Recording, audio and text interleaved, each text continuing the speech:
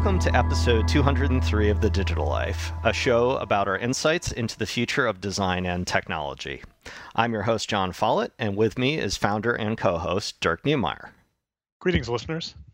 For our podcast topic this week, we're going to explore the ideas of storytelling and the algorithms behind it, its formulas. As creativity and artificial intelligence draw closer and closer to human outputs, this is an interesting question for us to explore. So what kicked off this idea for our discussion this week was some research that came from the University of Vermont and the University of Adelaide, in which they collected the story arcs from various works of fiction that were archived on Project Gutenberg. So for folks unfamiliar with Project Gutenberg, it's an open source repository of some of the great fiction works of the Western world. And these researchers from the two universities took texts, I think there were about 1,300 texts, and ran it through a series of analysis and sort of derived from these texts the emotional arcs that make up stories in Western literature. So as you might expect, there aren't a huge variety of story arcs. However, these can be combined and recombined into much more complex plots. So while any particular piece of literature might have a couple of these building blocks, the core pieces are what this algorithm was identifying. So according to this research, there are 6 main building blocks here, and those are number one, as many of us might be familiar with, is rags to riches. So we are familiar with these. Charles Dickens is a huge has a huge body of work that a lot of the stories are rags to riches stories, and of course that maps well to the sort of the American dream, right? You rise up from nothing and you become something very important. So rags to riches, and of course the opposite of that is riches to rags. That's where you start with a lot and you end up with nothing, which is somewhat less appealing, I would think. The third plot type or emotional arc that they articulate is I like this one, man in a hole. That reminds me of Alice in Chains for some reason. Now I'm dating myself with my Gen X music references, but man in a hole is where someone gets into a lot of trouble and then gets out of trouble again. So I don't know if that would map exactly to Dirk. I don't know if you've seen the movie Catch Me If You Can, about the counterfeiter, the fraudster. Frank Abagnale. Yes, it's been a long time. Right. Yeah. That seems like a man in the hole type of story. Wouldn't it be man out of the hole? Like rags to riches is saying you start here, you end there. Shouldn't it be you start in the hole and you get out? Yes. Yeah. So it's a fall and then a rise again. That's sort of the core to that plot. And then the last 3 all have their plots, but they're all associated with a specific work. Icarus, we all know the story of Icarus flying too close to the sun. Cinderella, which has a rise, then a fall, then a rise again, and the Oedipus, which is a fall, then rise, then fall. So those are the 6 core story arcs, and if you're looking at a more complicated, longer work, like say some of the Harry Potter novels, those will have multiple components sort of integrated together to get these get these arcs sort of placed together, not just like Lego bricks, but you kind of get the idea. So you can see, I mean, we've already started talking about how our culture, in the United States is reflected through some of these stories. But now we've got artificial intelligence, which is more or less boiling down these texts to their essence. And I think what's interesting about this is there have been attempts to then take these pieces and then have the computer then reassemble those and create some new work out of it, right? So you've boiled down, you've distilled the essence of these plot arcs. Now can the AI sort of create from the components that it's derived in the first place? And from what I've seen, the resounding answer so far, at least, is no, thank you. It is AI is good at finding the patterns, but not so good at mimicking the outputs. So at least for the time being, human authors, you might be safe. So far. So let's just take that first part. Dirk, what was your reaction to this research? It feels a little bit new, but it's kind of something we already knew, that there were these core plots here. Yeah, and I think the article mentioned that Kurt Vonnegut was initially doing some of those sort of breakdowns of different story arcs, decades ago. The romance that we ascribe to humanity is largely just ignorance. And what I mean by that is things like writing a book, things like all the detail that we put into the description of a place or a character.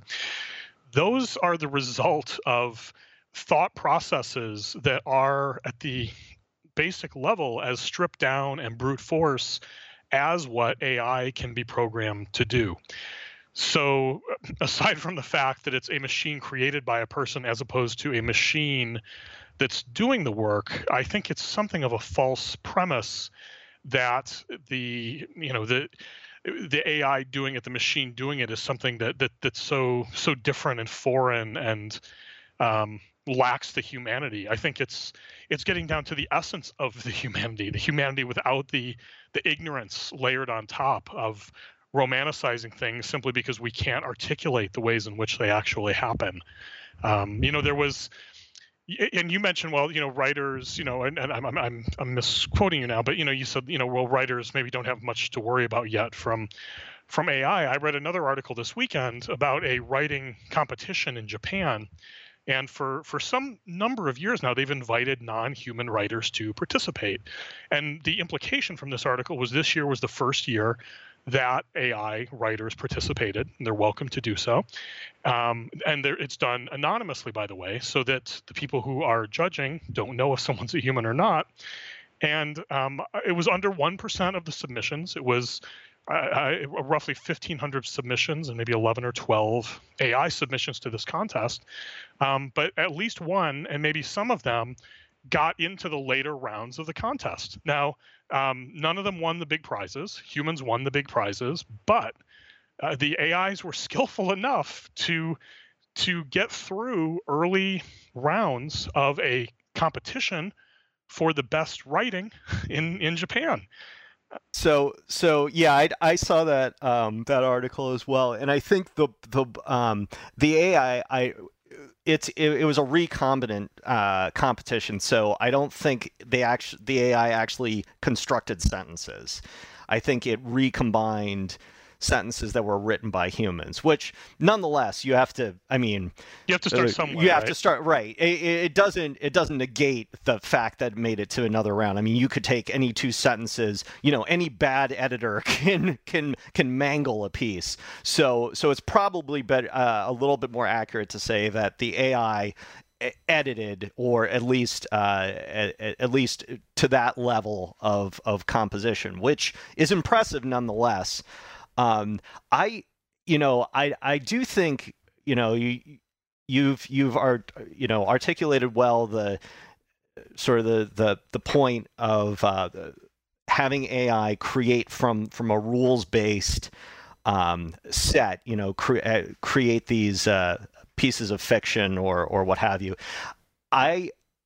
I think there is a part of human input that is not rules based. That is fundamentally, call it improvisational or chaotic, or does not necessarily follow a nice formula. Totally don't agree. Make that case in a concrete way. Right. Give me a concrete example. So for instance, if you're a fan of jazz, which I am, there are elements of jazz which you can sort of create the elements that all players need to know to play together. So there are certain rules, right, that allow a jazz group to play together. It's not everybody improvising at the same time, usually. But then you have someone like Ornette Coleman who says, okay, what happens if I remove some of those rules and just see what happens when everybody is improvising at the same time? Or you have somebody like Thelonious Monk, who is playing piano in such a way that no trained pianist and very few untrained pianists would even think to do, because he's looking at the instrument from a completely and I'm using naive here, but not in a negative way, like a perspective where he's coming to the instrument without any of the rule sets associated with, the usual when you're going to learn an instrument for the first time. So he's very much a self-trained person. So I think there are, when we're talking about breaking down rules for machines to understand, there's a human perspective that then sort of becomes something special, I think, when you approach that same problem set like a Thelonious Monk or Ornette Coleman, where the rule set is just sort of thrown out the window. And that's what I mean by that. Oh, John, that's so quaint. let me brutally break it down into how a machine-like process would deal with that. So you have N songs out in the world within which there are Y rules that are exhibited. And those songs can be broken down into constituent parts to illustrate the rules, can be broken down into constituent parts to illustrate what, and I'm not a musician, so I'm now going to use terms that undermine my ability to make my point, but how this chord, it goes well with that chord, or this set of things goes well with that set of things. That's all the easy stuff and the expected stuff. What the sort of jazz geniuses you were talking about do is take the unexpected things and make them work. And the way that they do that is by having an understanding of which unexpected things would work in the context of something else. Now, they're not doing that out of alchemy or magic. They're doing that out of an understanding of the data, an understanding of all of these data sets, all of these combinatorials, all of these rules that they have internalized, and they're plucking bits without consciously thinking about it of things that do work. But at the end of the day, it's the same thing. It's all data and how it's being used, and having a sense, in sort of the touchy-feely human way of when and how and why it should be used. The only barrier to AI being able to do that is having enough data that is structured correctly, that is tagged correctly, for lack of a better word, that the AI then is sophisticated enough in its construction to be able to use. I don't have a sense of time horizons, but I think it's years or decades, not centuries, before the best improvisational jazz music is being done by an AI. Yeah, I'll take that under advisement. I don't agree, just because I'm sort of in the weeds here in terms of my sort of being soaked in this music. I think there. Is anything possible? Sure, it's possible that the AI could have some huge total data set that makes it sort of apply to become, Thelonious Monk or whatever, pick your avant-garde jazz great. But I think there is something special about what the human being can do, because there's also this. So who then? I guess my follow-on question is, if AI Thelonious Monk is just jamming out thousands and thousands of jazz pieces, and most of them don't work. Like, where does that get vetted? I mean, there's a lot of like sort of judgment and being able to get this music to resonate with people as well. Like, do you see that just as another data crunching problem, or is it like the AI has is going to be able to sense, the culture and the environment and the people who are listening to it and all that, and that's just a big, massive data problem? Yeah, I think it's a maturity model problem where in early days, I mean, similar to, you mentioned that the book, the writing competition was just combinatorials of sentences. Just, I'll put in scare quotes. In the early days, there's going to be a lot more bad than good. There's going to be a lot more that's not sophisticated or doesn't sound good or doesn't work out well, and there will be a lot of content generated, high noise, very little signal. But as time goes on, that's going to flip, and it's going to get to the point where there's not going to be need for any human or AI sort of editorial layer. The AI itself will be producing consistently good music that can be released, in the same way as something that previously had gone through a long human vetting process that was a lot more expensive and time consuming, and not necessarily offering a music that was any better. So I think we'll leave the music discussion there, because I know for a fact I can ramble on on this for a long time. I want to get back to the initial spark for that discussion. Of course, the tools around literature, and I wanted to pick your brain about how we have companies like Netflix, which are inherently mapping sort of content, much in the same way that the researchers did with the Project Gutenberg content. In the case of Netflix, they're mapping this content to real users, and I just had this aha moment that you kind of wonder how far Netflix can take some of their algorithms when we begin to understand that, hey, there's only so many stories that can be created. I wonder where Netflix is going with their sort of next level understanding of what human beings like in terms of stories, and what is going to be sellable, right? Be part of the culture as human beings consume more and more stories and movies. Dirk, I know you're a big consumer of Netflix. How is Netflix doing with that so far? And do you think their AI is likely to develop further in this vein successfully?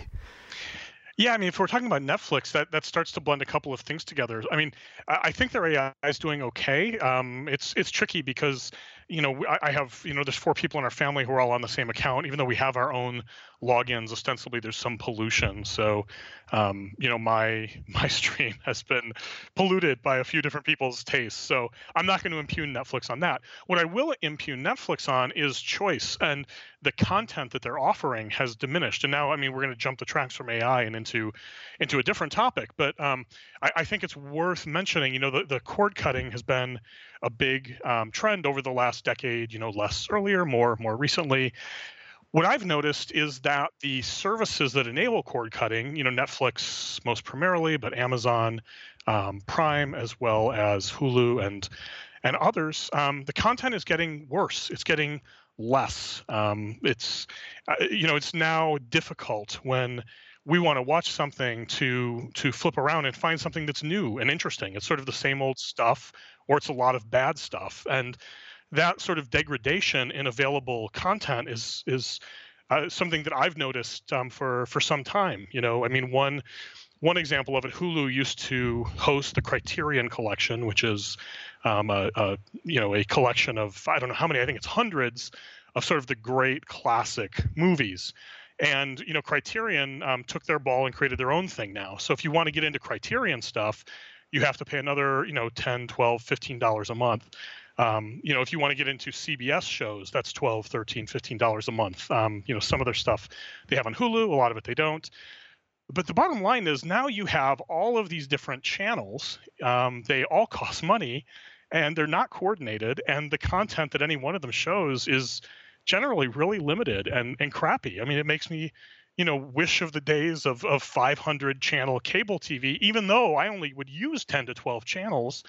I was paying one bill and I knew where I could always go for consistent content. Now it's jumping around all of these different shards of content and having a hard time finding what we're looking for. I'm sorry to go away from Netflix and AI. I'm not currently qualified to talk about it thanks to my family's viewing habits, but I think Netflix and these other streaming services are doing an increasingly poor job of making available the right content, or at least surfacing it in a way that I can find it, because I try pretty hard and I'm not finding a lot that's new and interesting for me. Yeah, I think that might be relevant in a way to the storytelling discussion that we're having, because I feel like in theory, as Netflix gains this information about what you like, there should be an avenue for them to deliver content, whether it's you spoke about how a lot of the licensing deals have changed over time, and they're not sort of available in the same way anymore, and that's very understandable. But you would think that the content that is not necessarily mainstream, but is still sort of mapping well to your tastes, would improve over time if there are indeed sort of certain story types, certain genres, certain actors, whatever it is that appeals most to you, Dirk. I would think that over time Netflix would be able to make up some of that ground with you. Whether they can or not remains to be seen. But that's it's an interesting problem set, because certainly the licensing is an additional barrier for them to or hurdle for them to have to get over as they try to find the right stories for Dirk. Right. Well, yeah, and I'm sure I'm not alone in this. And it's a typical. There's certainly good parts to a free market and capitalism, but this is getting into some of the bad parts. Namely, when this was new space, when it was sort of Netflix and nobody, or Netflix and one other company mucking around, there was an abundance of content. There was plenty of content. Now you have a number of big players. You have all these smaller people seeing a cash grab and trying to get in on it. And the competition that's created by the sort of abundance of possible revenues is fracturing the content and making it a lot more difficult to enjoy it, which is too bad. Yeah, that is sort of too bad, and also probably a reason why they're investing more and more into the into their originals, so they don't get cut off from content on the back end. So the final piece to this discussion, I am very interested in sort of this combination of human and AI to generate news stories. So we talked about the the computer generating stories, and we've also talked about the computer identifying the right stories to deliver to you. In this last segment, I wanted to explore the idea that human writers could use AI to enhance their output, right? So we all sort of work faster because maybe we use Google Docs, or in the past used Microsoft Word, made things easier, right? So I could see a step in the future where the software you're a fiction writer and you're creating your architecture for your story, and this piece of software can provide for you certain elements of story that you're like, okay, I'm doing some science fiction, I'm going to do the rags to riches kind of story. I'm gonna use dialogue in this style. I'm gonna lay out the parameters, and I'm gonna do the plotting and create the characters. But I wonder if there isn't potential, especially in an era where there are so many opportunities for content now. You just pointed out like 5 or 6 different services that all need content now. I wonder if there's this human plus AI storytelling software that's going to come along, because I sure would love to experiment with something like that.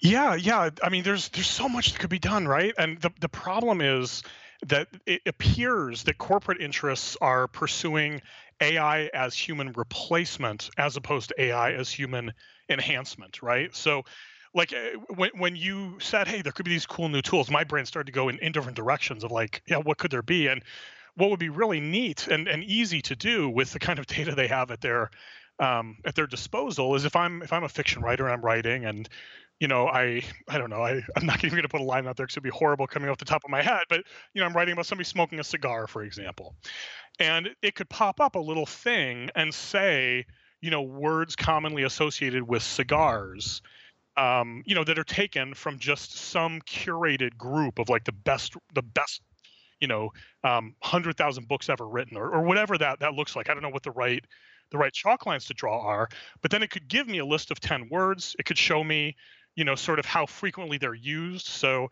the one with the highest rating might be unctuous, for example. And I might say, oh, unctuous, it's a little too distinctive. It's so popular. Probably I don't want another unctuous cigar. So I start to tick further down the list, and I see, oh, interesting. This word, I don't remember seeing that, and I like it. It kind of fits my style. Let me go with that. Like, that would be fantastic, right? Because it's doing a couple of things. It's sort of putting the dictionary thesaurus right at our fingertips. It's doing it in context, but then it's also giving metadata around frequency and how accustomed are readers to seeing that word, to seeing that thing in that way that does work. And that's software that could be done with today's technology. Like, that's not some futuristic AI thing, but it's not a problem that's interesting to people with money and will to do things around AI, because there's not a lot of money to be made there. The money to be made is kick Dirk out of the writing process and have the damn computer write about unctuous cigars until the cows come home. Right. Yeah, I'd love to see a list of, and here are the, sort of top 10 cigars, or here's how cigar descriptions are handled based on sort of size of cigar and the type of leaf that's rolled, et cetera, et cetera. Amen. So yeah, there's a startup idea for somebody, but unfortunately, since it would be targeted at authors, you probably aren't going to make any money. You'll probably lose a lot of money, yeah, but that's a lot right. of people will be happy. So, listeners, hope you enjoyed this episode on storytelling and AI. And if you did, please tweet at us and let us know what we did right and what we can do better. For now, remember that while you're listening to the show, you can follow along with the things that we're mentioning here in real time. Just head over to thedigitallife.com. That's just one L in the Digital Life, and go to the page for this show. We've included links to pretty much everything mentioned by everybody. So it's a rich information resource to take advantage of while you're listening or afterward if you're trying to remember something that you liked. You can find The Digital Life on iTunes, SoundCloud, Stitcher, Player FM, and Google Play. And if you follow us outside of the show, you can follow me on Twitter at John Follett. That's JONFOLLETT. And of course, the whole show is brought to you by Involution Studios, which you can check out at goinvo.com. That's GOINVO.com. Dirk? You can follow me on Twitter at DNemeyer. That's at DKNEMEYER. I promise I don't write about unctuous cigars because that would be gross. But thank you so much for listening. So that's it for episode 203 of The Digital Life. For Dirk Niemeyer, I'm John Follett, and we'll see you next time.